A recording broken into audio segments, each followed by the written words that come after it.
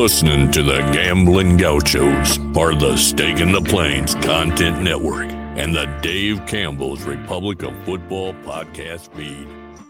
Just a couple of casino caballeros talking Texas Tech, betting on the Big 12 and beyond. Now, here's Kyle Jacobson and Rob Bro, live from the Cardinal Sports Center studio.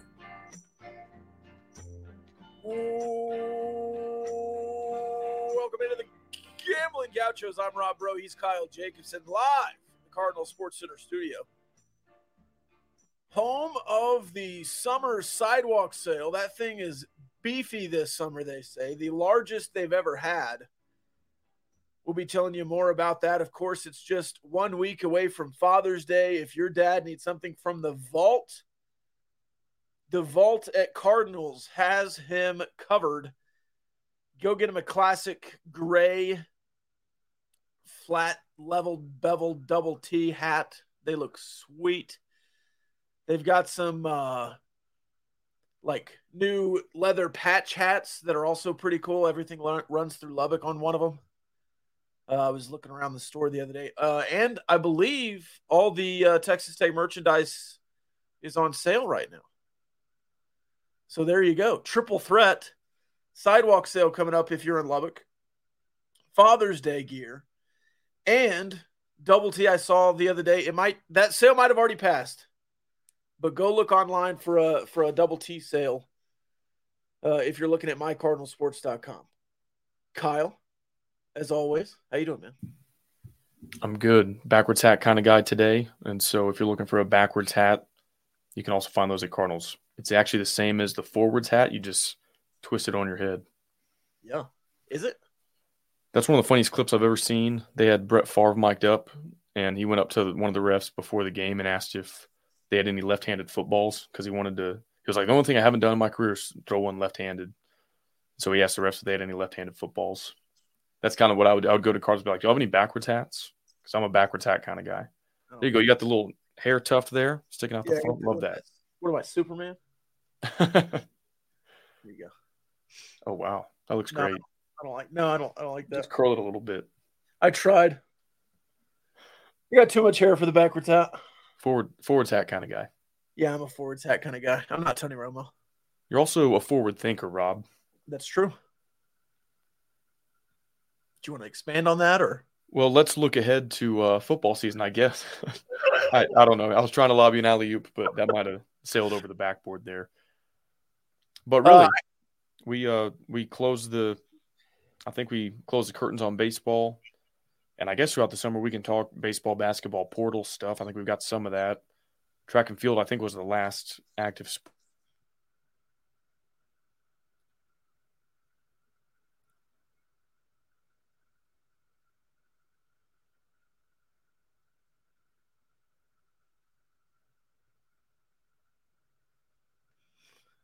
The last active sport, yes. This might be an adventure tonight, folks. Kyle already losing some audio. He's frozen. It looks great. I don't know if he can hear me right now. I cannot hear him. But yes, track and field was the last active sport. Now we move into football offseason specifically. I'm going to go ahead and remove him and hope there he is. See if that works. Now it's blacked out. Great podcast. Okay, his laptop died, he says. Now he's back on the phone. Looking even better. Off to a great start, huh? I tried to fill there while you were gone. I don't know that I did very good. I'm curious what you said. Second. Well, I was trying to let you come back. Oh, yeah, now we get the audio covers. There we go. There it is. Perfect. All right, how's this? It's good. Great angle. That's like the perfect selfie angle. You're getting up there. Yeah, there you go. Oh, that's going to go on No Context GG. Screenshot this, baby. Let's go. There it is. Okay, what was the exact moment when I cut out? Because my laptop literally just went black. I had no warning. That track and field was the final active sport. And then I finished your thought that now it's officially football off season. I think that's where you're going. you and me are on the same wavelength, my friend, as always. So now that it's football offseason, and I guess Joey McGuire was giving us, or giving Wes Kitley and giving the baseball team some leeway to go ahead and get their sports out of the way before he drops some big news for the offseason and has officially named Tyler Shough as the QB1. Level of surprise is probably at a 2 for me. Not that it was Tyler Shough, but that he announced it before the fall camp. I thought that was kind of going to be a summer thing, but he announced it, and here we are. Shredded Shough. Going to be the QB1. Yeah, I think the timing was the only somewhat strange part, because you either name a guy going into spring ball, coming out of spring ball, or same deal, before fall camp, coming out of fall camp. And so more or less kind of split the difference exactly evenly. And so that was a little bit strange. It's like, I wonder what the impetus was for calling that now. But yeah, not surprised. I think I was intrigued by it because we know Morton is very talented and capable. Didn't think it was like a 100% deal, but certainly Shough, the heavy favorite, going into the spring, coming out of the spring. There wasn't really anything that indicated things would be different than we thought going in. So not a surprise. I'm curious. I think definitely the play calling was different last year with Tyler Shough, different from Donovan Smith, different than Baron Morton. And so, of course, Donovan Smith out of the picture now, but I'm curious to see the extent to which this reshapes the offense. Does Kitley call it around Shough, or with the entire offseason, do we just go in with QB1 and Kitley calls the offense like he would call it if either guy was out there? And we know one of the reasons that Tyler Shough was named the starter last year is because he had more of a command at the line of scrimmage. So does Tyler Shough call the game for Tyler Shough, which I think is what we saw in the bowl game. If he has kind of everything he wants to do at his disposal now, and he can go out and make all the calls at the line of scrimmage, then yeah, we might see a different offense for the entire year if he can stay healthy. And I only say that not because he's been hurt before, but because he ran 23 times in the bowl game, and 260 carries for a quarterback just seems unreasonable to me. For sure.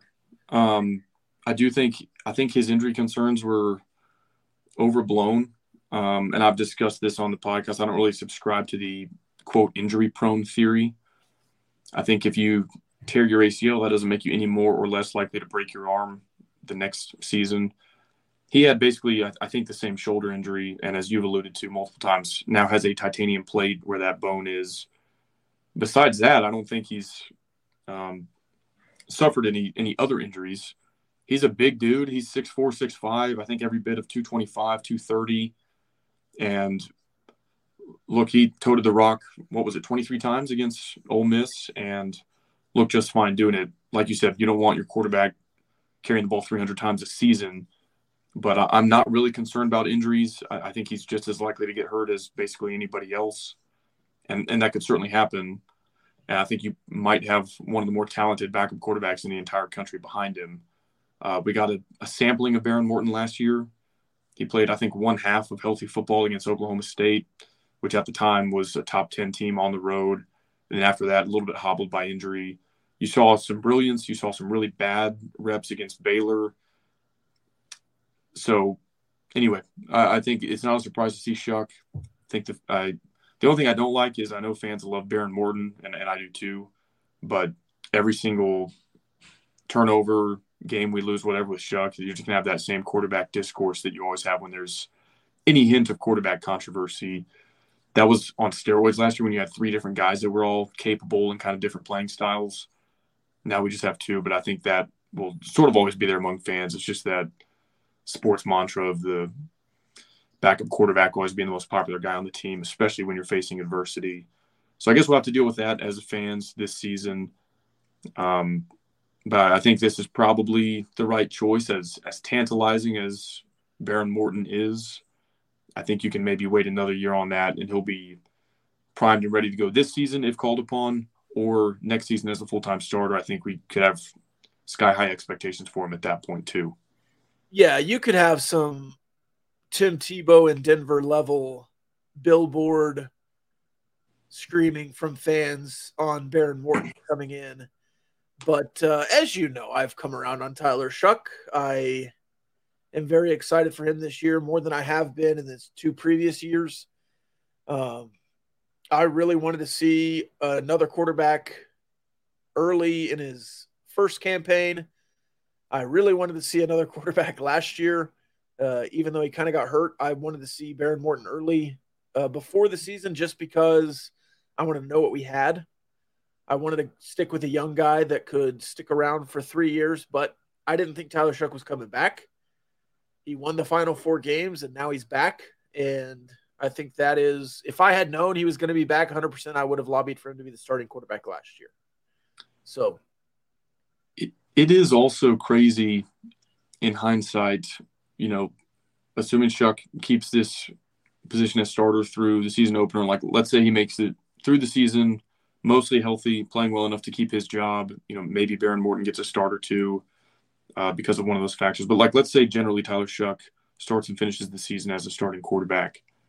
If you would have told me back in 2019 when Baron Morton committed that it would be year 4 on campus for him before he goes into the season as a starting quarterback, I would have definitely taken the under on that for all the reasons you outlined. Like, you don't expect Shough to be here this long. There was even hype of him coming in as a true freshman. I remember Cody Hodges, former Texas Tech gunslinger, going on the radio and saying, no, this kid's good enough. He's going to start as a true freshman. That, of course, didn't happen. I don't think that was close to happening. But if you told me when he signed on the dotted line, hey, year 4 is when he's going to step into that role, I would have thought, no way. Like, with all the talent there, all the hype around it, and until Shough transferred in, not a very competitive quarterback room. I just, in that sense, looking back on it through that lens, it's a little bit surprising. Yeah, committed in 2019, got on campus in 2020, of course.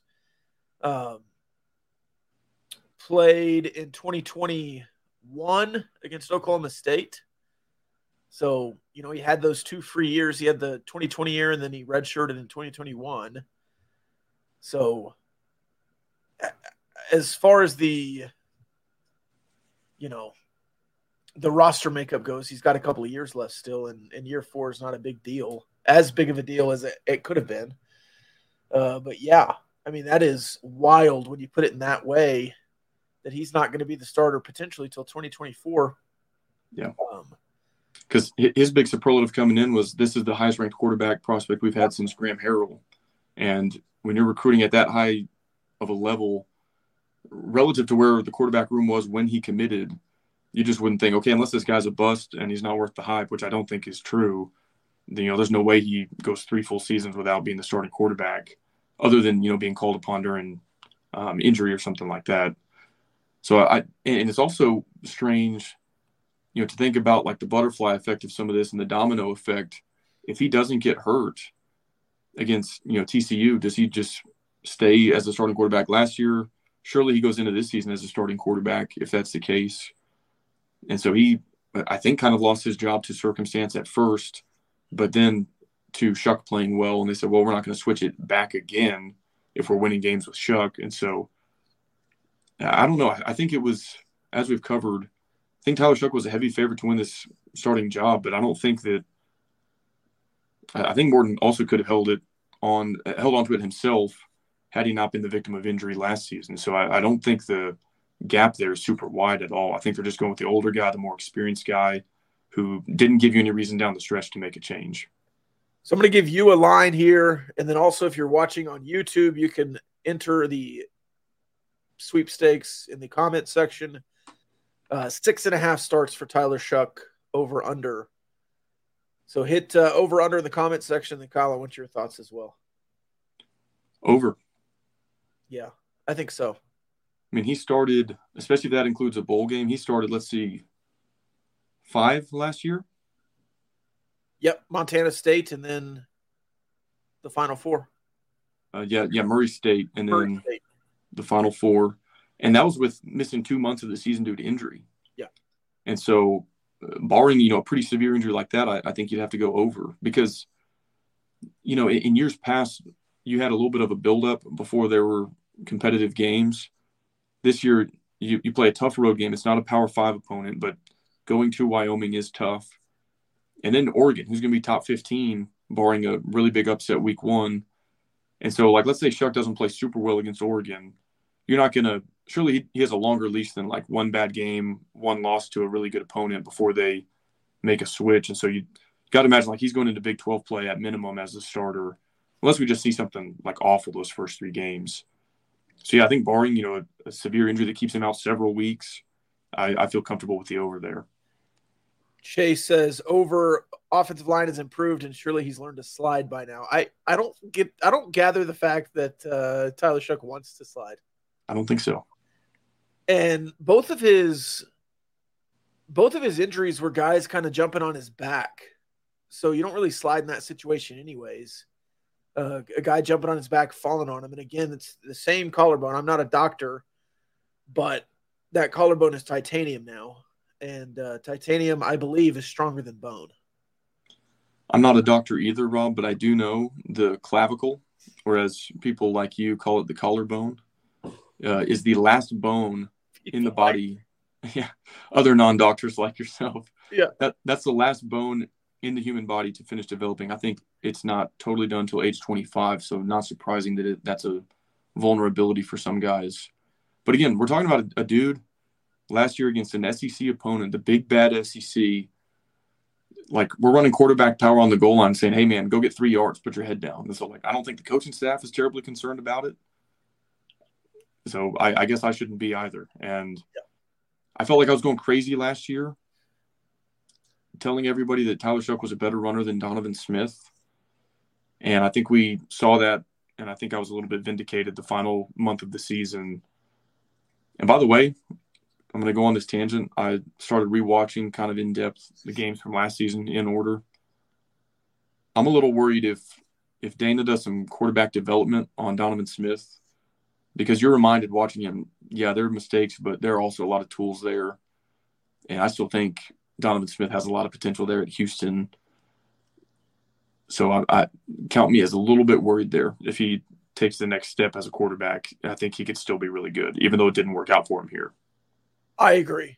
And I think he was the 3rd best quarterback in this quarterback room moving forward. But I think that's because of what I think of the other 2, as opposed to what I think of Donovan Smith. Dogovan, we had the whole saga. We love Donovan Smith. And I agree with you there that, especially with Dana and how he treats and uses quarterbacks, he could really fit in that system with what he does well and how Dana kind of covers offensively. Now, he doesn't have a bunch of weapons at Houston, especially after they lost McCaskill, but is what it is. I think they still have they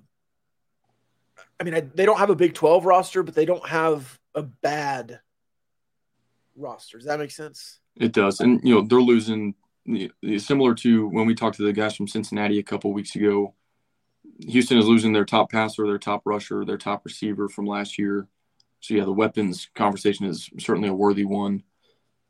But, man, I'm looking at some of those throws. It's like 15-yard outs to the sideline. Like, Donovan can zip it. Like, with accuracy, it's a good-looking ball. And I think he's an athletic guy. I don't think that necessarily means he's a good runner, because he rarely made guys miss. They use him in short yardage a lot. But other than that overtime play when the seas parted, he didn't really have a ton of, like, huge runs against them or Texas or NC State for that matter. So I think his athleticism gets lost in translation. People assume he's a good runner because of that. But really more than his athleticism, his arm, he still has a live arm. And, like, if he can do that consistently, take care of the football, make better decisions, he can be a really good quarterback in this league. So I was rewatching those games, early in the season with him, and I'm like, he's still a pretty good quarterback. The tools are there for sure. All right. We also had some football news times 3 today. We'll see. Maybe 4. Maybe 4. We're not the duo to dive into recruiting generally. We love following it, but we don't generally break recruiting news. Somebody asked us earlier in a group chat who they were, and I I didn't respond. And then he said, never mind, in 30 minutes. We'll have to text him back later. But it's good to see when you have a recruiting weekend that you come away with commits. And when you have some official visits and guys see what you're doing and believe in you and commit on the spot. Now, does that mean that they will be committed in December? No. It is a verbal commitment. People flip all the time. But to have visits, Gerlich is undefeated after this offseason after official visits. McGasland, if he's gotten a guy to campus, which he hasn't always, and we'll talk about that in a minute, if he's gotten a guy to campus, they've committed. And in football, when you're getting a bunch of these high-level 4-star, 3-star, 5-star kids to campus next weekend, and you're getting them to commit before they leave, that is really, really cool and special, and it lets you see inside the program a little bit. Yeah, I thought it was cool. I'm a subscriber on Red Raider Sports. I think Ben Golan. Did you know that's how it's pronounced? I did not, but I noticed you said that the other day. Yeah, I think he does a great job covering recruiting. And it was funny because ahead of this weekend, they knew there were going to be a ton of visitors. And he was basically trying to lower expectations. He was like, I don't know if guys are going to commit this weekend because they've got other visits to take. And then we start getting all these bat signals and hints from the various assistant coaches. And so he's kind of getting raked across the coals a little bit there. But I would rather be pleasantly surprised with 3 or 4 recruits than him be like, oh, yeah, big weekend. A lot of guys are going to commit. And then, maybe you get 1 or 2. But, yeah, I remember being at this point some summers in years past and being like, okay, we've got 1 commit and hopefully some guys make the campus this summer, yada, yada. And, we had an offensive lineman, Casey Poe, on campus this week. I don't know if he's going to commit or not. Dude has an offer from, Clemson, Georgia, Alabama, the Dallas Cowboys, and he's taking an OV to Lubbock. That didn't happen in the past. I think you're very much in it with Micah Hudson. That's what all the reporting indicates. Like you said, you and I have no inside scoop on recruiting. But, it's a different world we're living in. And assuming this weekend went as well as the Twitter bat signals seem to indicate, I think you're probably going to be close to solidifying another top 25 or 30-ish class. You did that last season. And the year before that, with just 6 weeks of work in front of him before signing day, right after McGuire got hired, I think he got you up into the mid-30s. And once you start recruiting like that year after year, top 30-ish class every year, that's when you start to reload and you don't look around and go, oh, we have depth issues at this, and this position. You go, no, we have a pipeline of dudes coming in every single year, and then you supplement in the portal as needed. So I think they're nailing the evals. I think they're nailing the recruiting. As long as the development component is there, I don't see how this isn't one of the most talented rosters. I'm talking top 2 or 3 most talented rosters in the new Big 12 starting in 2024. The 2024 class, I'm looking at the team rankings in the Big 12. This is before these guys have been added. Do you want to take a stab at the top 4 right now in the team rankings? Have you looked lately? I have not. Is this kind of a trick question? Kind of, yeah. Top 4. And this is for 2024, so Oklahoma and Texas are not involved. Okay, top 4 in the Big 12. The new Big 12, yeah. West Virginia, are they in the top 4? They are not. 7. Oh, okay. UCF? UCF is number 2. TCU? TCU is number 4. Baylor? Baylor is number 9. Oh, you hate to see that. You hate to see that.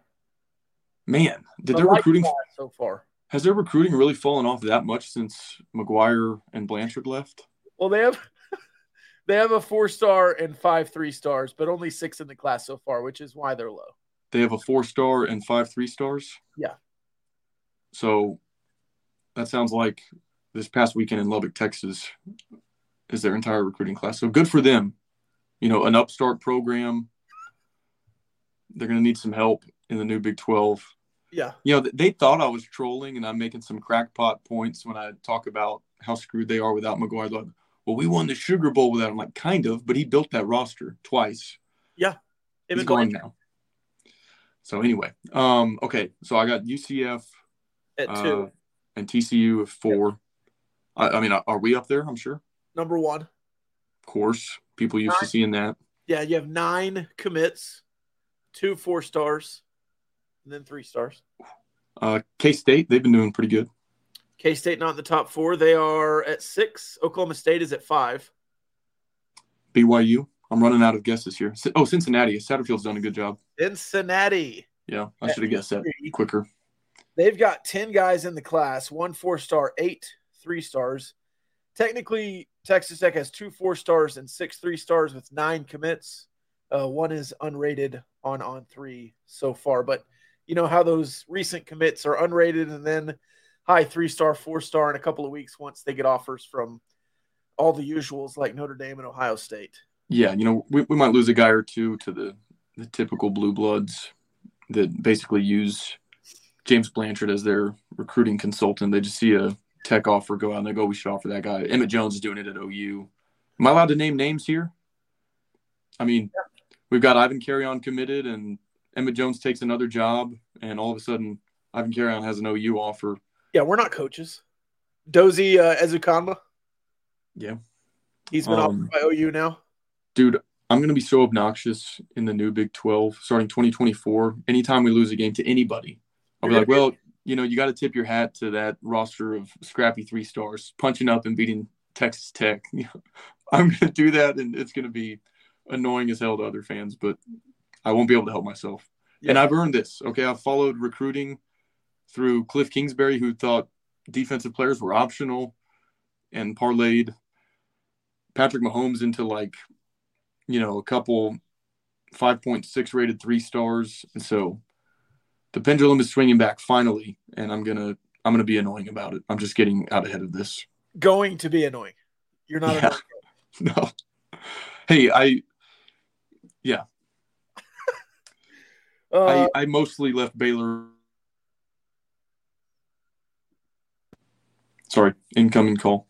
I mostly left Baylor alone for going 6-7 and losing a bowl game to Air Force in their arch rival stadium this season.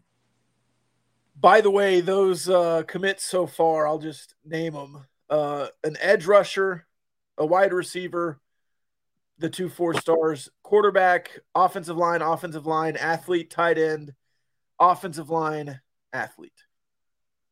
Did you see Will Hammond's pictures with Casey Poe from the official visit? I did. He looks shredded to me. He does.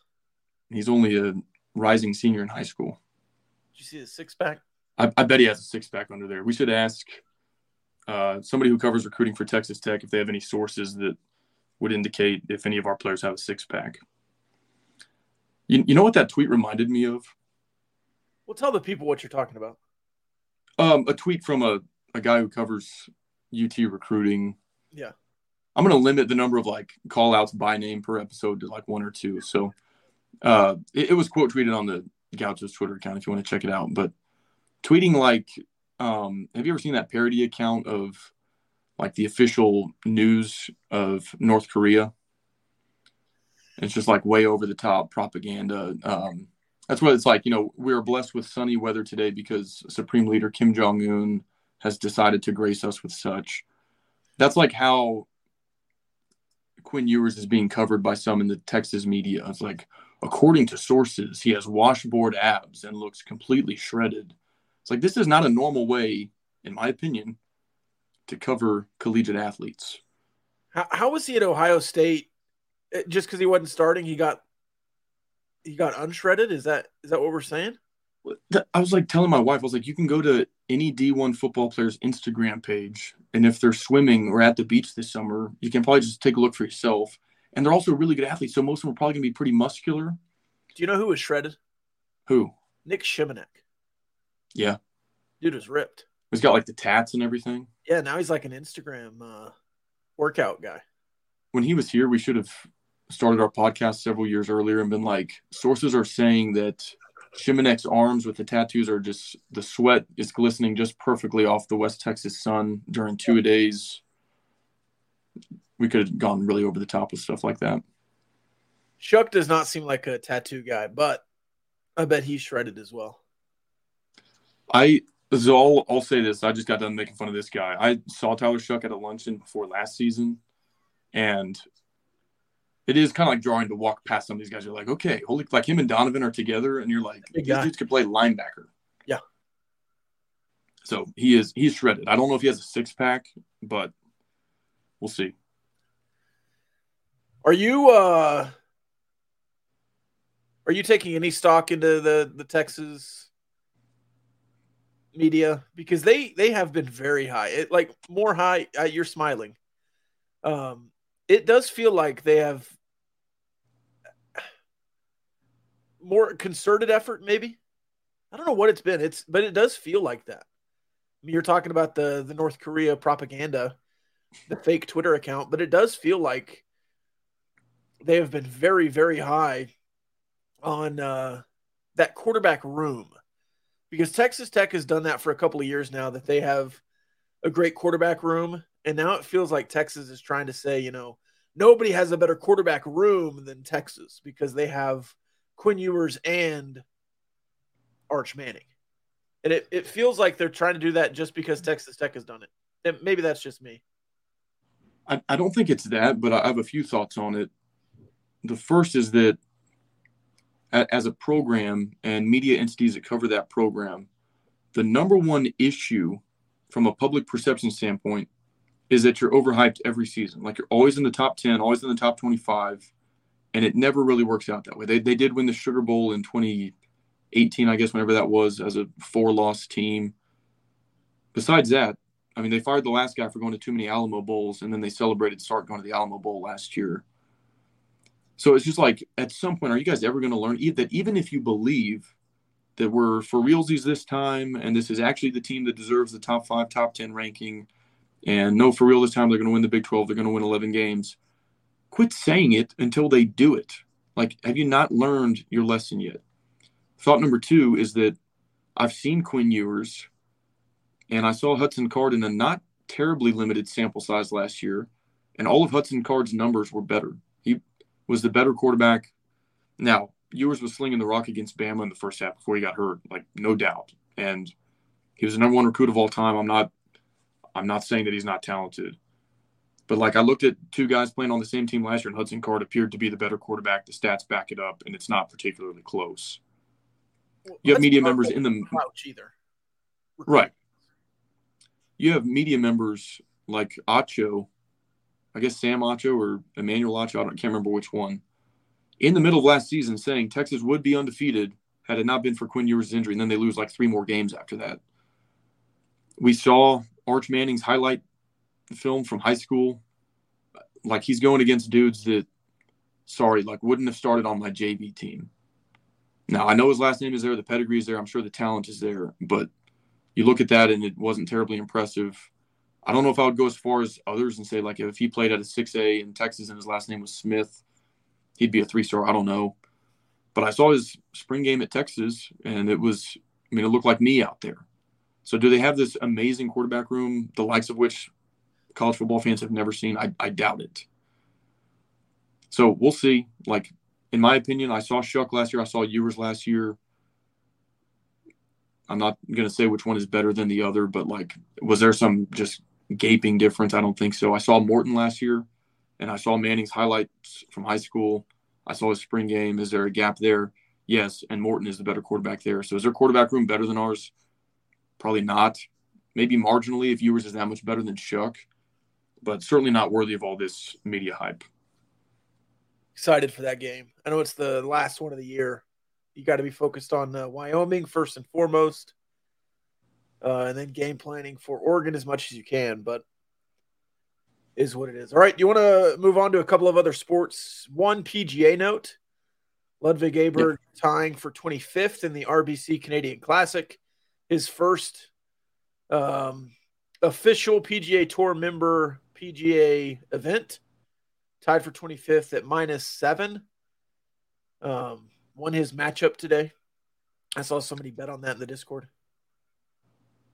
Yeah, he's obviously got a bright future. I'm kind of glad that LIV and PGA appear to be merging, because I wanted to see Mito play in some majors. He's been golfing really well on the LIV tour.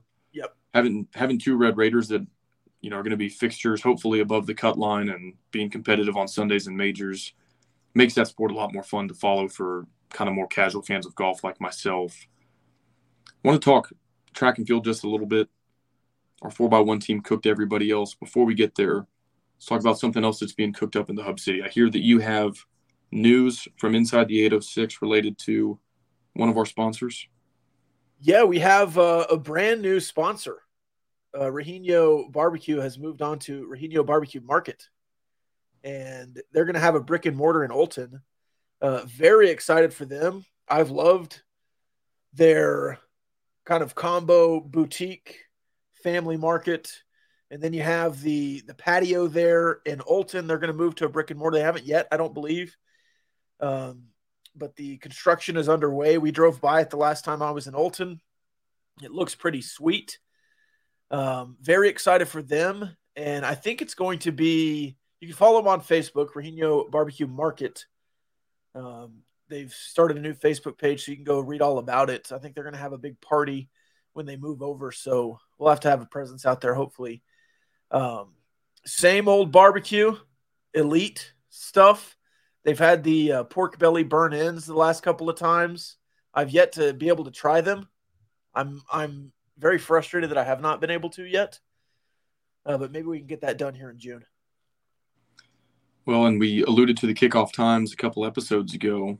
Oregon is a night game, so if you're going back to Lubbock for that one, there's time to go grab lunch in Olton if you need to, but I would imagine they might also have the food truck back up and running again by then in the Lubbock area. So a lot to check out, and good news for them, happy for them. They're relatively new at this in the grand scheme of things. Like, this is just a family that started cooking barbecue one day a few years ago. So to see them expand to the food truck, I think last year, and now brick and mortar and the food truck is awesome. Couldn't happen to a more deserving group of people. And the barbecue is really damn good too. So that doesn't hurt. Maybe Cardinals Tailgate 2.0 with Regino? Maybe so. That was a big hit last year. It was really fun before the Houston game. Stay tuned. Stay tuned. That is not confirmed. I just brought that up right now. Did you watch our 4x1 team get absolutely hosed?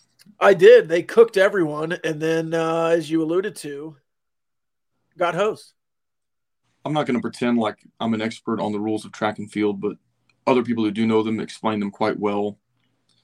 In a relay race where you're passing the baton, you have to release the baton within a zone. And it's kind of like football. It's not where like the body is. It's does the ball cross the plane. It's that sort of thing. They disqualified our team, which set a school record, a meet record, and of course initially looked like they were going to win the gold medal in that event. DQ'd them, I think, on where the guy's foot was when the baton was exchanged. His foot was on the line, but he's reaching back for the baton, so the baton is behind him. It looks pretty clear in the still image that the guy passing the baton had let go and that it's fully in the hand of the receiving runner. I genuinely, I'm not just even like trying to angle for sports trash talk here. I hate it for those four young men who don't appear to have done anything wrong. If you get DQ'd for an actual offense or you cheated, that's one thing. But it looked to me like they were the fastest team out there. They worked all year for that. They earned it. They deserve to be champions. It didn't cost Texas Tech the team championship, but those four individuals would have been recognized as NCAA champions. And I think it would have moved Texas Tech from a sixth place finish at the national meet up to third place. And so they would have actually received a trophy for that. The top four receive a trophy, would have been a podium finish. And so track and field is tough in that respect. In football, if you false start, you get 5 yards, you line it up, you get to do it again. In track, if you commit an offense like that, you're just completely out of it and no opportunity to make it up. They look like the deserving champions to me, and so I hate it for those young men that earned it. They earned the right to be called NCAA champions, and in my opinion, due to a misapplication of the rules, they will not be officially recognized as such, although Kirby Hocutt, the GOAT AD, said they will be recognized as champions at Texas Tech. So I hope they list them in the school record books as the school record holders. I hope they, look, we give UCF and people like that crap for claiming stuff that isn't reality. This one is a little bit different. There's photo evidence of the fact that they passed the baton in the zone. And so I'm all for recognizing them as if they won that event, because they did. Chase, the expert track and field aficionado says, do you realize our sprints coach, who is one of the best at that event in the country, called out the NCAA for screwing his guys? When have you ever seen that happen? Coaches calling out officials. That's true. Very, very rarely. Most coaches say, I can't answer that because I don't want to get fined. But to go out and we have guys adding the NCAA on Twitter, maybe not the best thing to do if you're a track athlete who's coming back and you're going to be running again next year. But I don't care. Yeah, I don't care. You got hose, man. Do it. Oh, I love it. I love it. No Sunday scaries when the Gauchos are live. It's true. Ryan says it. Do you know what the Sunday scaries are, Kyle? Yeah, I get them bad sometimes. Not as much as other people, I don't think, but I've never really understood it. Is it just like I don't like Sunday scaries for me is the feeling of like watching the 3:30 p.m. NFL game come to a close, and you can start to smell that like mom is cooking vegetables in the kitchen, and you're like, crap, I gotta like find an outfit to wear to school tomorrow. Is my homework done? Gotcha. And like reality setting in. The weekend is over. Back to the grind of fourth grade tomorrow. That's the Sunday scaries. I guess in my job, sports are kind of just week round, so yeah, it's all Sunday to me. Anyways, what else do we have on the docket? Basketball recruiting. Kaluma from Creighton is going to Kansas State. I hate it. I don't like that at all, but good for Kansas State. Jerome Tang is an elite recruiter and has gotten some really, really good guys out of the portal. He rebuilt that roster magnificently last year. Kaluma really, really fits that Kansas State style. I think he's going to be really good there. But you couldn't even get him to the campus. And then there's tweets coming out that you might have to fight off Charlotte, the NBA franchise, for an assistant coach. That also seems a little bit scary. But again, it's June. And early May, I said, if we get to June, I'll be worried. And then late May, I said, well, if we get to when school starts, I'll be worried. I don't know where I am on the worried meter for this basketball program, but it does kind of make me question some things that you don't have a full staff. Now, if your main staff member you've been going after gets hired by an NBA franchise, you can't complain, right? If you're trying to get him to the number 2 position at Texas Tech and he's hired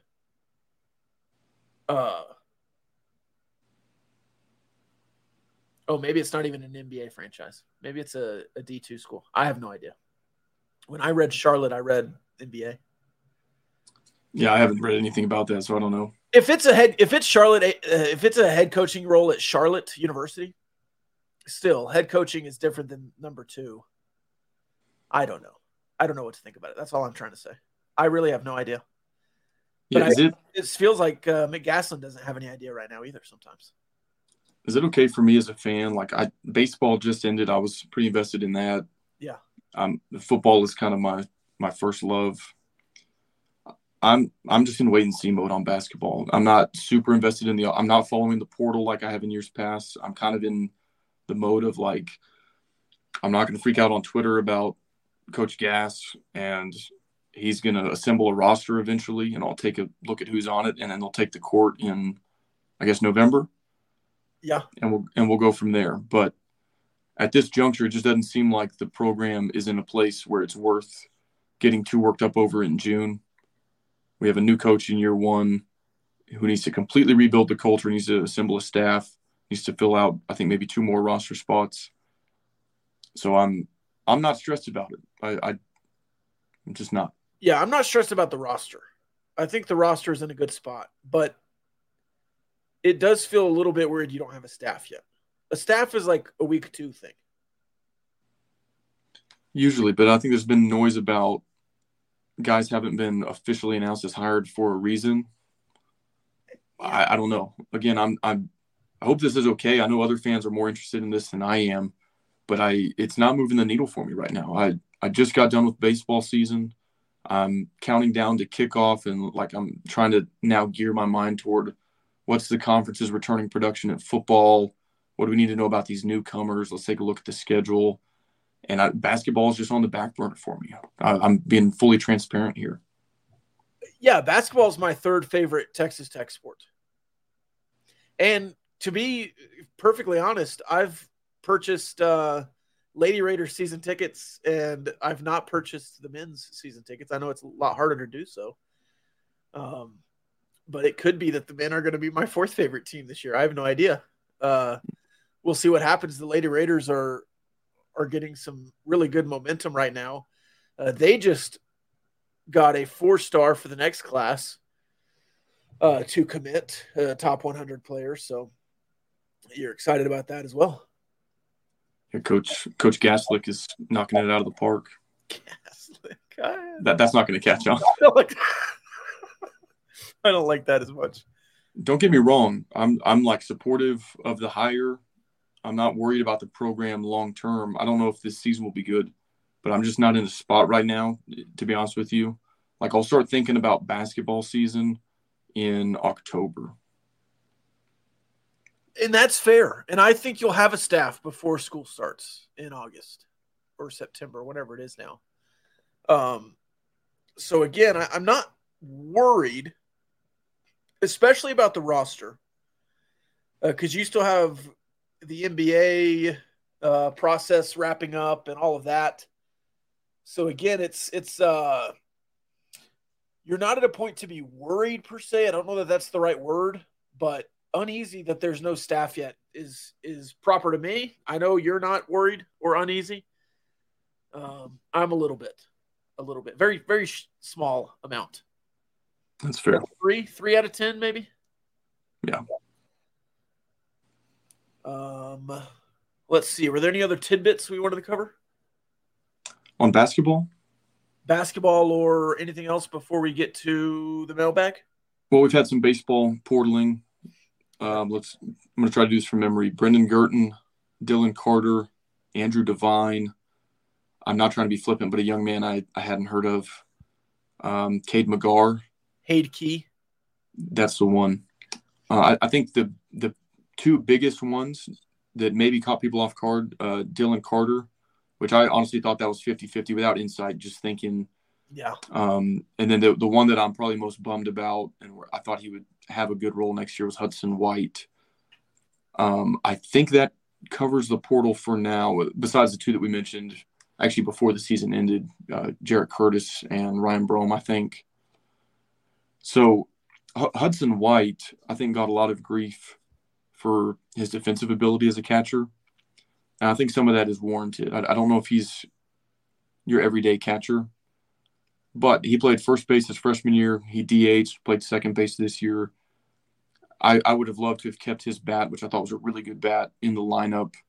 Maybe he catches the midweek or Saturday to give the primary catcher some rest, and then you move him around the infield, DHing. Thought he could have still been a great asset to this team in that kind of role next year, and that's why I'm bummed to see him go. I don't know if you remember this, but when Hudson White was struggling at the plate and Austin Green was struggling, and they were trying to move Hudson White to second base, and he played a little. He played third base, I think, a game, and they were moving him around. I said, man, if Hudson White can't figure out how to play catcher, I don't know that there's a spot for him next year. And down the stretch when he was so good, I kind of got off of that idea. And I'm not going to say blindsided that he entered the transfer portal, but midway through the year, I thought he was an absolute candidate to leave. I did not think that at the end. Again, I'm not trying to claim that I knew this was coming. I'm not some super genius, but Bazell is going to get more reps at catcher. Maxey is going to get the same reps at catcher at least, or if not more. The entire infield is returning. Travis Sanders is still here. The recruiting class is coming in with infielders. Like, if you look at it,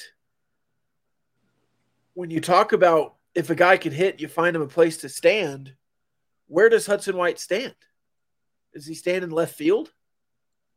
Do you try to Gabe Holt him and put him in right field? Where does Owen Washburn stand? Where does Gage Harrelson stand? Both of those guys were coming on. People talk about Owen Washburn like he struggled. He had a 9-game hitting streak when he got hurt and was really, really coming on. So is it a bummer that Hudson White is leaving? Yes. But where does he start next year for sure? And if that's a conversation, he walks in and says, hey, Coach Tadlock, is there a guaranteed role for me next year? And Tim Tadlock says, well, son, no, you'll have to earn it.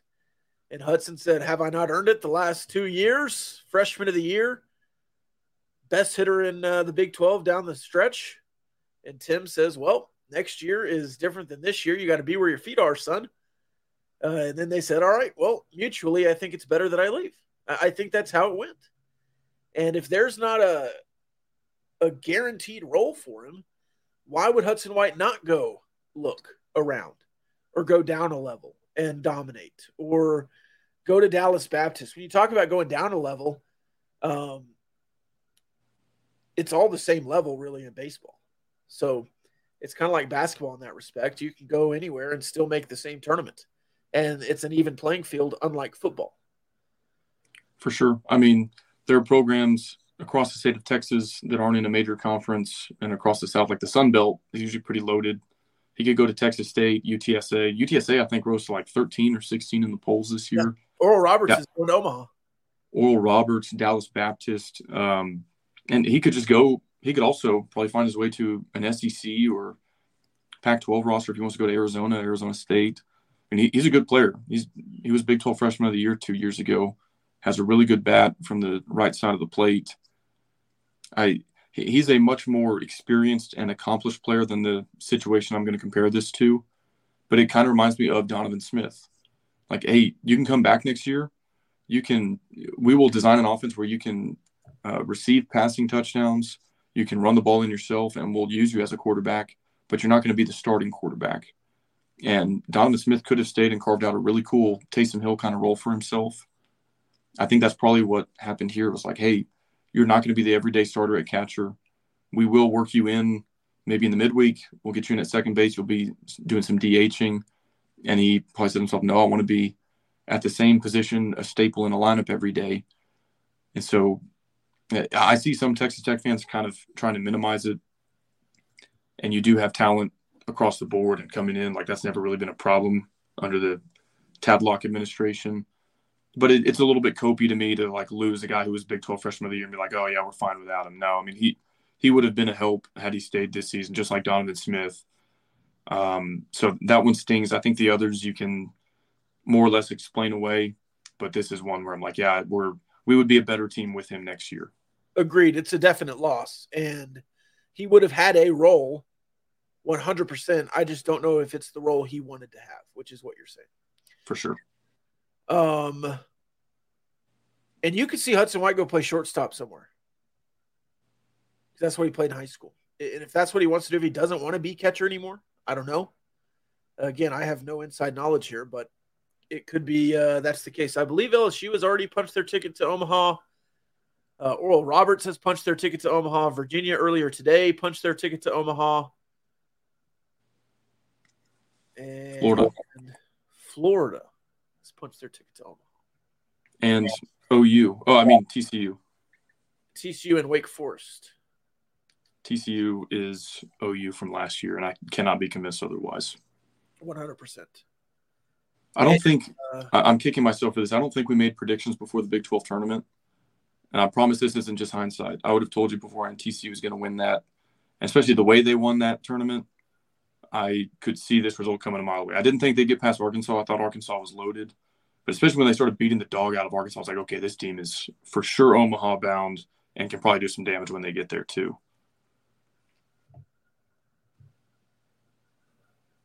Currently in action,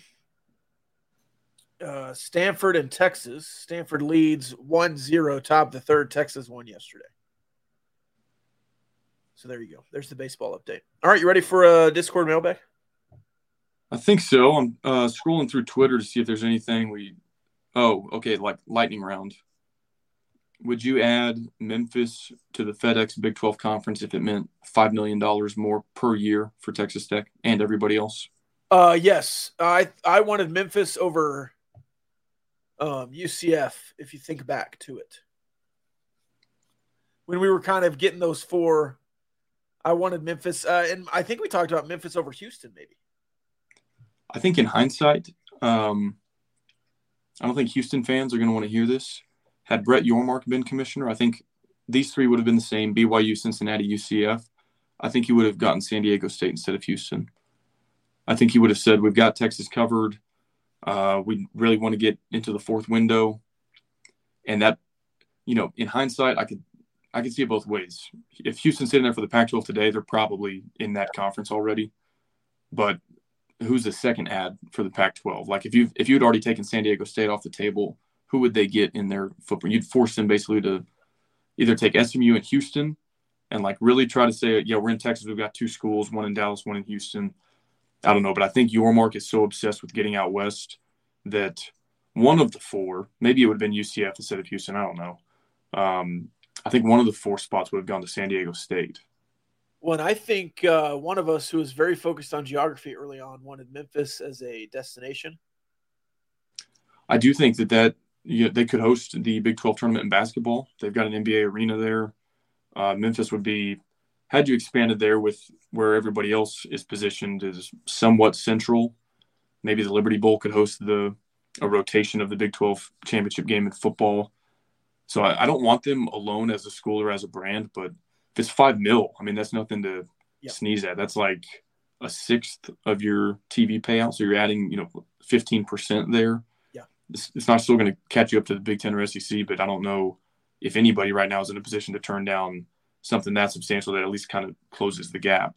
Well, when the FedEx leaves the PGA because they bunked up with the Saudis, they'll have even more disposable income to have the Big 12, FedEx Big 12.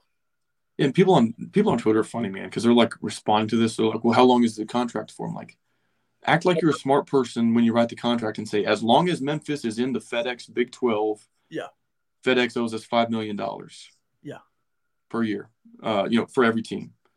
And then they're like, well, they wouldn't just pay that much money. It's not worth it. I'm like, well, one, are you an expert in the FedEx Big 12? Like, think of what these bowl sponsorships go for. Yeah. If FedEx had their name and logo everywhere for the entire Big 12 season, and if their CEO is a Memphis alum and he wants them in that bad, he'll subsidize it. And if it's let's see, Texas Tech versus Oregon. Oh, today we have a great matchup between the Pac-12 and the FedEx Big 12. Like, they're going to say it all the time. They have to. Like, legally, it's the FedEx Big 12. And every Paul Feinbaum on his sports show, Colin Cowherd, we're going to power rank the FedEx Big 12. The FedEx Big, that's such a dumb thing. They're going to ruin college athletics. It's the FedEx Big 12. It's just the Big 12 to me. Like, you're going to have radio hosts doing that. You're going to have branding. It's going to be on every single. Yes. And you know what? We've got some rebranding coming. We're not changing the name. We're not changing the logo, but we might be having sponsors coming. That could be one thing that Brett Yormark's going to do. I honestly don't know if 60 to 75 million a year for those naming rights to get your name and logo in that many places. I don't know if it is that far off. I don't know anything about advertising at that level. That's a little bit heftier than the Gambling Gauchos sponsorships that we inquire about. But I don't know if that's just FedEx wasting money if it got their name out there to that extent. And so there was a report that there were rumors that Yormark was doing his due diligence on Memphis, and then he threw kind of some cold water on that. Said, I've never gone to the University of Memphis, not talking with anybody. I don't think it's going to happen, but just as a hypothetical, people seem against Memphis as just an ad. And so I was trying to gauge, okay, is it 5 million? Is it 10 million? What would you need? And 60% at 5 million said yes. And so I think that's probably about where you would need to get to, at least from a fan sentiment standpoint. I am all in on Memphis over some of the other schools that we've heard. I think I'd be in for Memphis over San Diego State. Memphis has a rich history. Memphis has a rich history in basketball. If you're trying to do a basketball conference, Memphis, I mean, does Memphis make more sense than UConn? I don't know. And so much of this depends on who else you add, which is why I thought like Cincinnati and Memphis as a pair, like with Houston, that makes sense. Because like those three and UCF, kind of like ran the American. Memphis fans and Houston fans hate each other, apparently. Like that's the only thing I've ever seen Houston fans get worked up about on Twitter is Memphis. So I don't know. Like I said before, UConn makes sense if you get some ACC schools, but we won't know on that for probably another decade. You know, does San Diego State make sense if like Utah just refuses and you've got 3 more Pac-12 schools out there? Yeah. So I don't know. I'm not opposed to it. I'm not opposed to naming rights. I'm all for getting creative to try to get more dollars and not fall so far behind the Big Ten and SEC that you truly are viewed as like outside of their league. So I'm open-minded to it. I don't love the idea of Memphis, but I think at $5 million per year, I think all parties probably say yes to that. And we've talked about naming the Big 12, getting naming rights for the conference since Yormark was introduced. Like that's not a new thing. When we talked about Oregon, the Nike Big 12, the Nike Athletic Conference, whatever you want to do, that is something we've talked about. And if FedEx wants to do that, that makes sense to me. I wonder how much Dr. Pepper pays for the ACC championship game and the Big 12 championship game. Because I think we could get a pretty good, based on the viewership of the Dr. Pepper Big 12 championship game, if we knew their dollar amount, you'd say, okay, they're paying this much per viewer. And then you could maybe extrapolate that and say, if the FedEx Big 12 has, 50 games on TV instead of just one, and they get this amount of viewers, you could get it up to this dollar amount. Anyway, that was supposed to be a lightning round question, and I went on and on. Let's see. Mostly just some countdown to kickoff stuff, some dudes across the Big 12 and Texas Tech getting recognized. What did you think of the Big 12 mascots as painted in the style of Van Gogh's Starry Night? Big fan.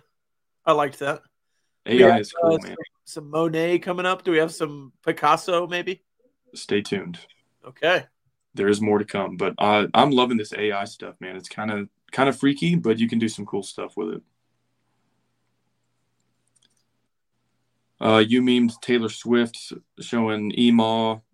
Thank you, Jerome Tang, for retweeting. Skyline Chili got the people going. Brandon Uhrig says Memphis over UConn by a mile. I think I agree with that. I think I agree with Memphis over UConn. I mean, they're more ready to compete in football. For sure. Even though coach recognition maybe in football is a little bit higher on the UConn scale. Yeah, it's one of those things, though, as soon as Jim Moore leaves, how bad are they again? How irrelevant are they again? Yeah. Because to this point, they've only ever been a program that has found success under one head coach, Randy Edsall. So I think it's fair to be skeptical, and that's why you wait and see what happens with the Pac-12 and maybe with the ACC before – because the group of 5 ones are always going to be there. Unless Fred Smith and FedEx just absolutely drop a bag, then yeah, I think it's okay to stand pat for now. Okay, I think that's all I have. We can go mailbag now. Do you have any catastrophic injuries on the timeline? No, I was going to share a quick anecdote. I try to get the Texas Tech countdown to kickoff tweets off at 8:06 every morning. Doesn't happen as much on the weekends because like nobody's on social media that early. But 8:06 is kind of during my morning commute, and so unless I'm like late leaving the house or early enough to the office, sometimes it's earlier than that, sometimes it's later than that. But I've got to be like at a stop sign or a red light. I'm not going to text and drive. But I was saying if you did get pulled over for texting and driving, I don't really know if Barnett Howard and Williams is in the business of like getting speeding tickets taken care of for you, but you could try. Barnett Howard and Williams, bhwlawfirm.com. They do much more than that. Criminal defense, Title IX student litigation, family law. They hope you never need them.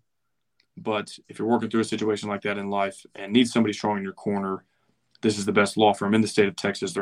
They're based in Fort Worth, but they handle cases all across the state. bhwlawfirm.com. All right, time for the Diversified Lenders mailbag. Diversified Lenders turning your accounts receivable into cash. Real quick, we got one off of Twitter from one of my favorite Twitter follows named Clark. I don't think he's in the Discord, and so I'm making an exception. Usually we make people pay $5 a month, patreon.com/GamblingGauchos, to have access to the Discord mailbag. But I think this is a worthy question, so I'm actually going to kick us off before we get into Discord. Start, bench, cut, Gushers, fruit roll-ups, fruit by the foot. Ooh, start Gushers, bench fruit by the foot, cut fruit roll-ups.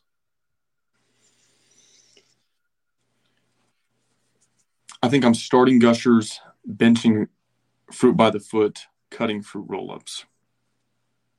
Solid. Same. Simpatico. Do you live your life a quarter mile at a time? Don't understand the reference. It's Fast and Furious. I do. And you know what? Family is the most important thing. What is your favorite non-Texas Tech sports podcast? And then what is your favorite non-sports podcast? Okay, non-Texas Tech sports podcast. Let me think here. I've started to try to follow other Big 12 podcasts a little more closely. And so, our compadres in the Republic of Football podcast network would be one, but I've tried to, dabble in Cincinnati and Iowa State and all that as well, just to try to get a better understanding. I need to do more, kind of like in the vein of 30 for 30, do like sports history kind of stuff, because I love that. There was one that was recommended to me about the Joe Paterno scandal at Penn State, but it's like a 30-part. I'd have to really commit to that. So anyway, that's my answer for the sports podcast. And then non-sports podcast, I really liked Texas Monthly did a true crime one on Tom Brown's body, the kind of murder mystery from Canadian up in the Panhandle. And I thought they did a really good job with that. And so it's been years since I listened to that, but that's always kind of been one of my favorite series that was not sports related. My favorite non-sports one is Two Bears, One Cave. It's Brent Chrysler, and Tom Segura. Gauchos, design your dream ballpark for Texas Tech baseball. I've got an idea. It definitely involves more shade, because when you host regionals and super regionals as often as we have over the last decade, people get there 2 hours early and elbow each other to try to get a morsel of shade. And so if you're going to be a serious program that's playing in June, and we certainly are, I think that would enhance the stadium experience. I've been a long time proponent of a berm. I would love in the outfield, the student section, let them drink beer out there and catch, 36 Gavin Cash dingers at Dan Law. I think that'd be fun. You leave the, seat backs and bleachers for more of like the family experience, the serious viewer, and then let casual viewers kind of go out to the berm in the outfield, have a good time. That's how you get higher attendance as well. Like, you're kind of limited if it's just bleachers. And so you got to put something in the outfield or down the sides of the, right field line, left field line. If the berm is over there, I think that could also work. You see that at a lot of places and it looks cool. So those would be a couple elements I would incorporate. People always talk about moving and building a brand new Dan Law field, Rip Griffin Park. I would move the track. And I got some pushback from Chase, the former track athlete, who has nostalgia for running in between the buildings over there. But if you built them a spiffy outdoor in the grass space across the way, and it's facing the Jones, and there's more stands, and it's more of an experience, and you can host outdoor athletes at that event center, whatever you want to call it. Then you have the berm space, You can push that road back. You can move the road, which I hear they're actually going to do. You take out the parking lot that's right behind Danlaw Field on the other side. You expand the concourse. You keep it there, but you just build onto it. And I think you have the bones to make it really cool. You build out the awning down both right field and left field. I think you're there. Party deck in the outfield. If you want to do bleachers or a berm, whatever you want to do, you can do it out there. The Florida scene where it's like you watch through a chain link fence and there's seats down there. That was pretty cool. So kind of ground level. Whatever you want to do, I think you'll have the room to do it if you move the track.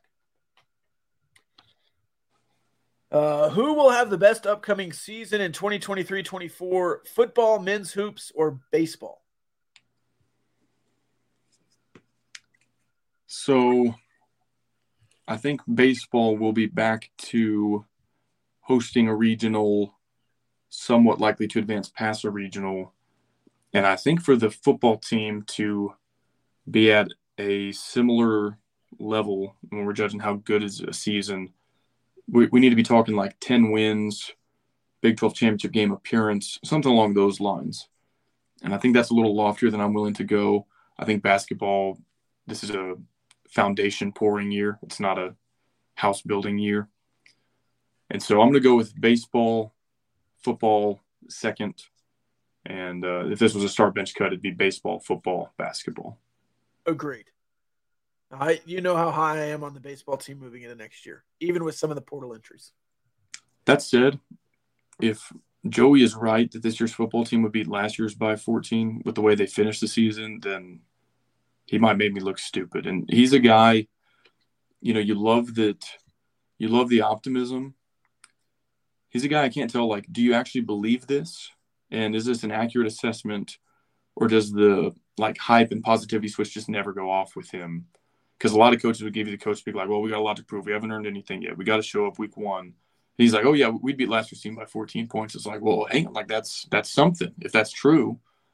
So I don't know. I hope he makes me look stupid. And, if this football team can beat last year by 14 on a neutral field, then, yeah, that's significant. Yeah, because who else has gotten better in the Big 12? Maybe Baylor, Iowa State, Texas. Yeah. Maybe OU. Yeah.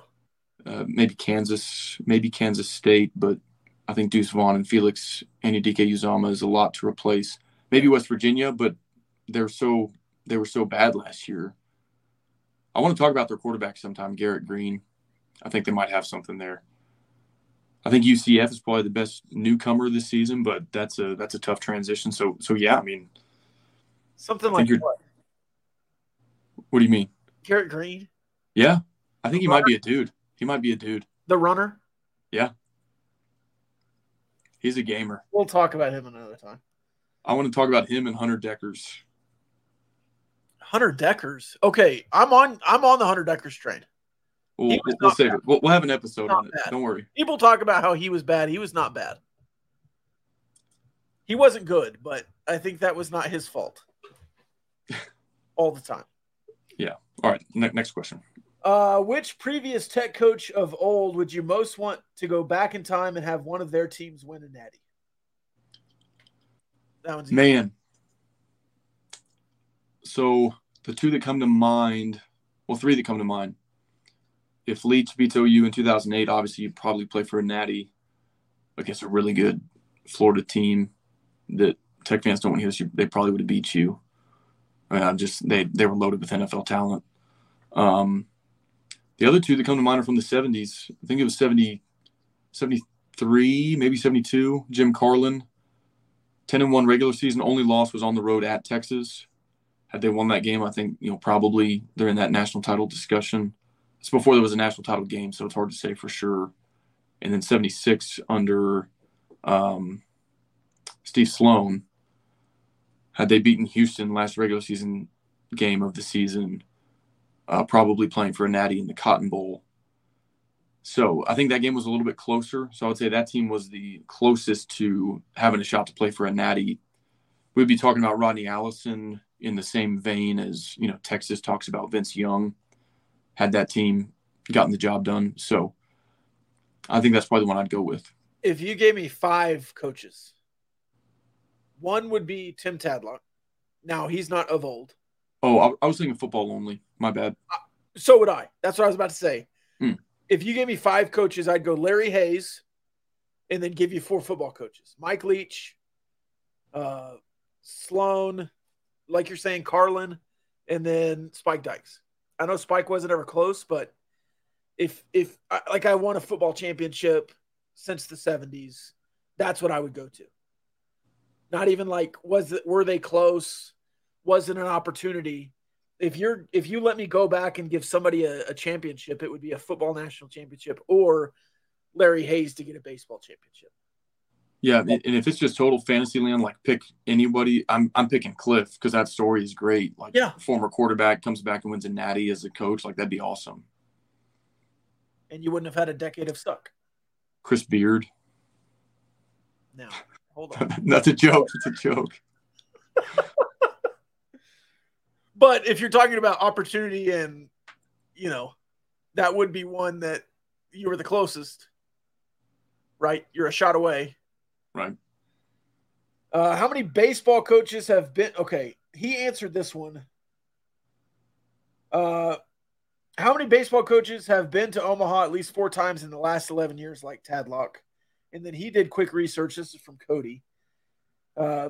Florida has had 5 appearances since 2013. Texas, Mississippi State, Vandy, Louisville, TCU have had 4 as well as Texas Tech. And then he says Florida's only had 4. So since 2013, you and a bunch of schools have had 4 appearances, and according to Cody, nobody has had more than 4. Yeah, and so speaking of Florida baseball, they take care of South Carolina 2-0 in the Super Regional. And, a program like the Gamecocks, regional host, really good season, they've got to be taking a long, hard look internally. Like, you can't just go to Gainesville and lose 2 games on the road to one of the best teams in the country. So hopefully their coaching staff is feeling the pressure and all that, because it's obviously an unacceptable result in the baseball world. So they have a lot of questions to answer this offseason, the Gamecocks. Yeah, might fire their pitching coach. Yeah. I mean, imagine going to Gainesville and not even winning 1 game against the Florida Gators. Imagine it. Must be a poverty program. Start bench cut Michael Scott declaring bankruptcy. UCF declaring a national championship. Tech athletes declaring Red Raider for life when they hop into the portal. So just like funniest is definitely UCF's fake national title, because that's like so public and so embarrassing. Yeah. The Texas Tech athletes, that's a little more niche. But that is funny, though, to say Red Raider for life, peace out. And then I'll cut Michael Scott. I declare bankruptcy. Start bench process cut. State fruits and vegetables of Texas and neighboring states. New Mexico is the chili pepper. Oklahoma is the strawberry. Arkansas is the tomato. And Louisiana is the sweet potato. Texas is the grapefruit. That's 5 things. Okay. So we're going like Hall of Fame, start bench process cut. I guess. I'll put, is it chili peppers? Yeah, that'd be my Hall of Fame. Okay, that's Hall of Fame. I guess I'll start strawberries, bench. I'm cutting sweet potatoes. What was the other one? Grapefruit and tomato. Bench tomato, or no, start tomato, bench strawberries, process grapefruit, and then cut sweet potatoes. I would flip grapefruit and sweet potato. Okay. I'm a big sweet potato guy. Sweet potato pie and you shut your mouth? Yeah. Exactly.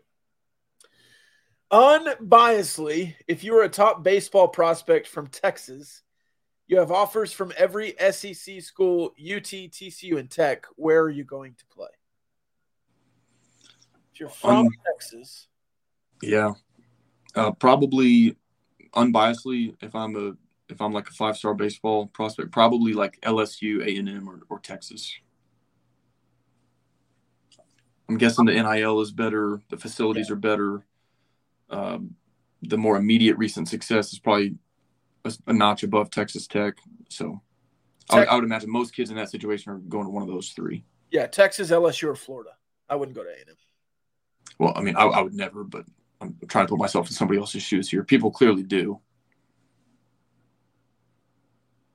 That's true. And maybe Arkansas. Honestly, a lot of kids are going to Arkansas from Texas nowadays. Oh, that would be my start bench process cut. Texas, Arkansas, Florida, A&M.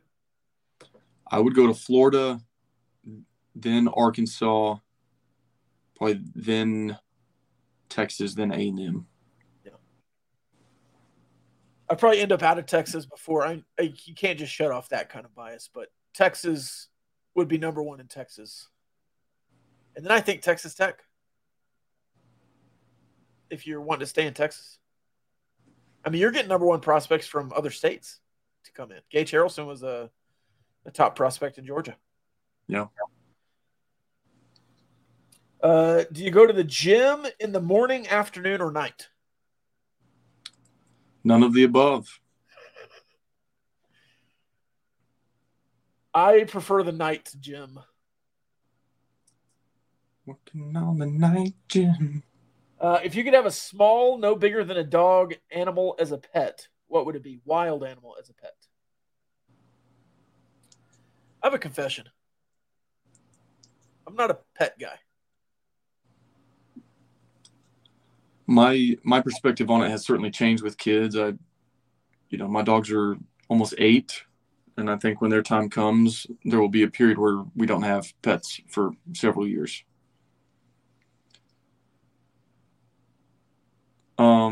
Wild animal, no bigger than a dog.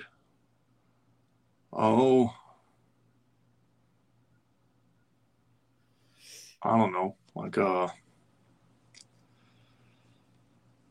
don't know.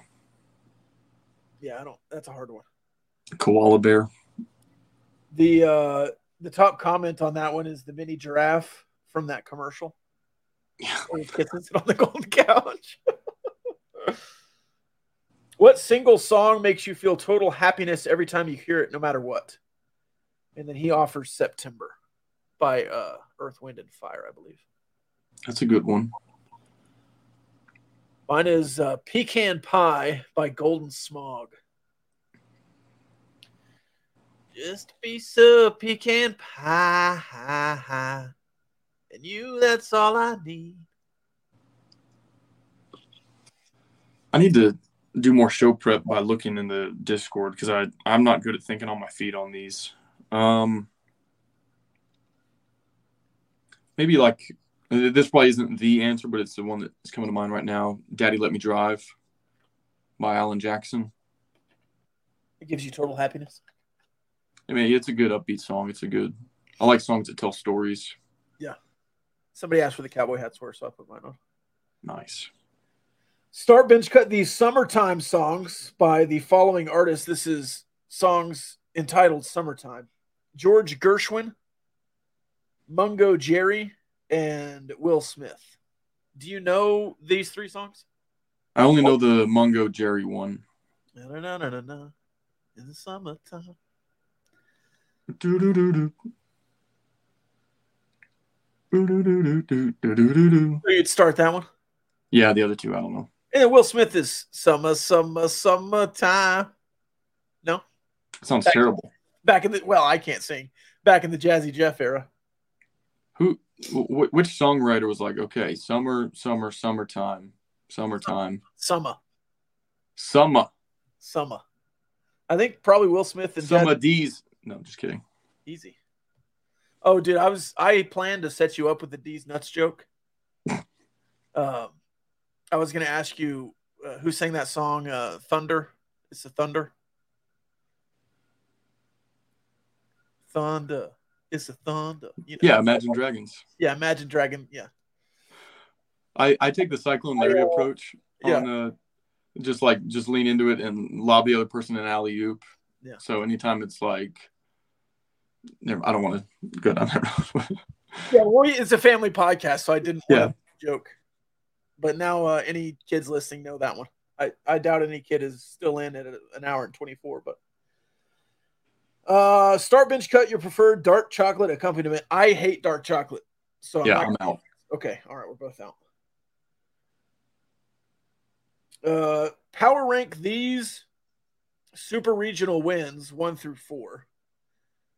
Oklahoma State, Duke, East Carolina, Charleston.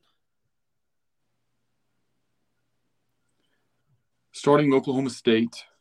Same. Because walk-off Wilson, conference rival, hard to beat. I'm benching Duke. Really hard-fought series. That was a really good team. Also a 3-game thriller. Processing Charleston, just because that was your first time. Those were, I don't know if you remember, 1-0, 1-0. So maybe not the best baseball, at least, at the plate. But that was fun to, be there the first time and, oh, my gosh, we're going to Omaha. And to get to host that when you weren't a host for the regional. And then I guess I'm cutting what was the fourth one? ECU with the clutch hits from Eric Gutierrez. Yeah, that one was scary. They had one really good bullpen arm, but, that was it. And I think if I recall correctly, game 1, they beat you using their bullpen.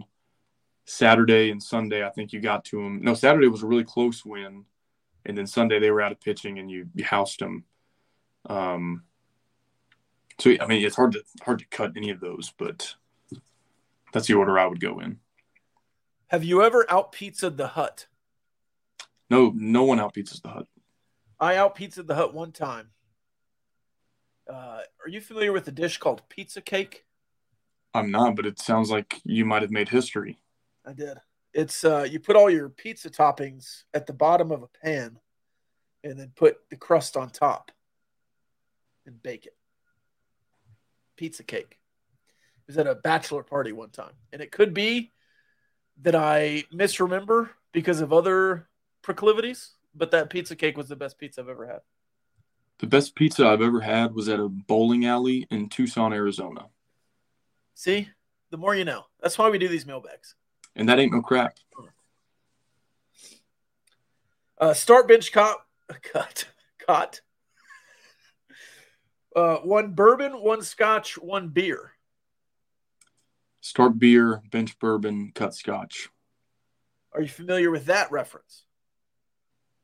George Thurgood.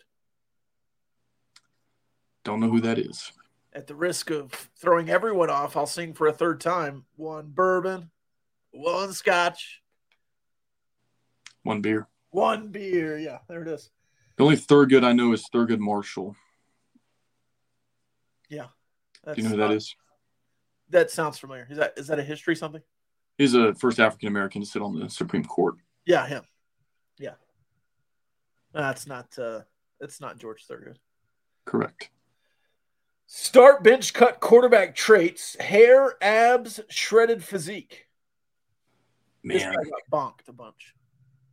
It's hard to say, but when you've got all three, Supreme Leader Quinn Ewers, hard to beat. I mean, there are multiple sources now indicating that he is, quote, shredded, that he has a, quote, 6-pack. So, and they're not talking Dos Equis, okay? Are we witnessing a new bit for Twitter that Supreme Leader Quinn Ewers has done this today? We need to workshop it, but yes. It's sunny today in Austin because of Supreme Ewers. Quinn Ewers was 5 for 5 in passing drills. Yes. Okay. Also, my only analysis when breaking down any player's game is just going to be a referendum on if he's shredded or not, and if I think he has a 6-pack or not. I prefer a quarterback who doesn't look athletic. Like Tom Brady certainly got shredded in his late career, but Tom Brady looked like he had 2 left feet for a long time. Yeah, there you go. And the jawline. Yeah, I wonder how Quinn Ewers' jawline is. Yeah. Do we have any sources in Austin that could – I don't know. My favorite quarterback of all time is Jared Lorenzen. Yes, the hefty lefty. R.I.P. No. So. And then in honor of Oral Roberts, thoughts on Oral as a college name? I guess that was some old guy's name. I should probably know who Oral Roberts is, but I don't. They named a college after him. It's a Christian school, right? So probably some faith leader of some sort. Start bench cut, Oral Roberts, Oral Hershiser. Oral presentations. Oral Hershiser. I think he was on Baseball Tonight when I was growing up. I loved that show. Former Ranger. Oral presentations, I guess. I'm comfortable speaking in front of a room. And then other than Jeff Haxton, I have no real attachment to Oral Roberts. Shout out. They gave us Kevin O'Banner, so hat tip for that. That's true. All right. That's the end of the mailbag. Final thoughts? Go Rams. Angelo State, D2 baseball national champs. Bringing some hardware back to West Texas. And anybody who thought the Texas Tech University system wasn't going to win it all in baseball this year, following the Gainesville Regional, was sorely mistaken. Go Rams. That's hard to do. It is. I bet not everybody can do that. I think I might be better with my left here. I'm pretty dexterous with my fingers. I used to do a little spider. Oh, yeah? Just the thing. I can't do a guns up with my left very well because I broke my hand when I was a kid. My right-handed guns up is way better. You broke your hand? Yes. Where at? The thumb? What is this? Metacarpal? Oh, over there. Yeah. Ring finger, but like down here. The hamate? Yeah. I think the hamate is maybe the plate there. It's your ulna. Outside is the radius, I think. I might have those backwards. I don't know.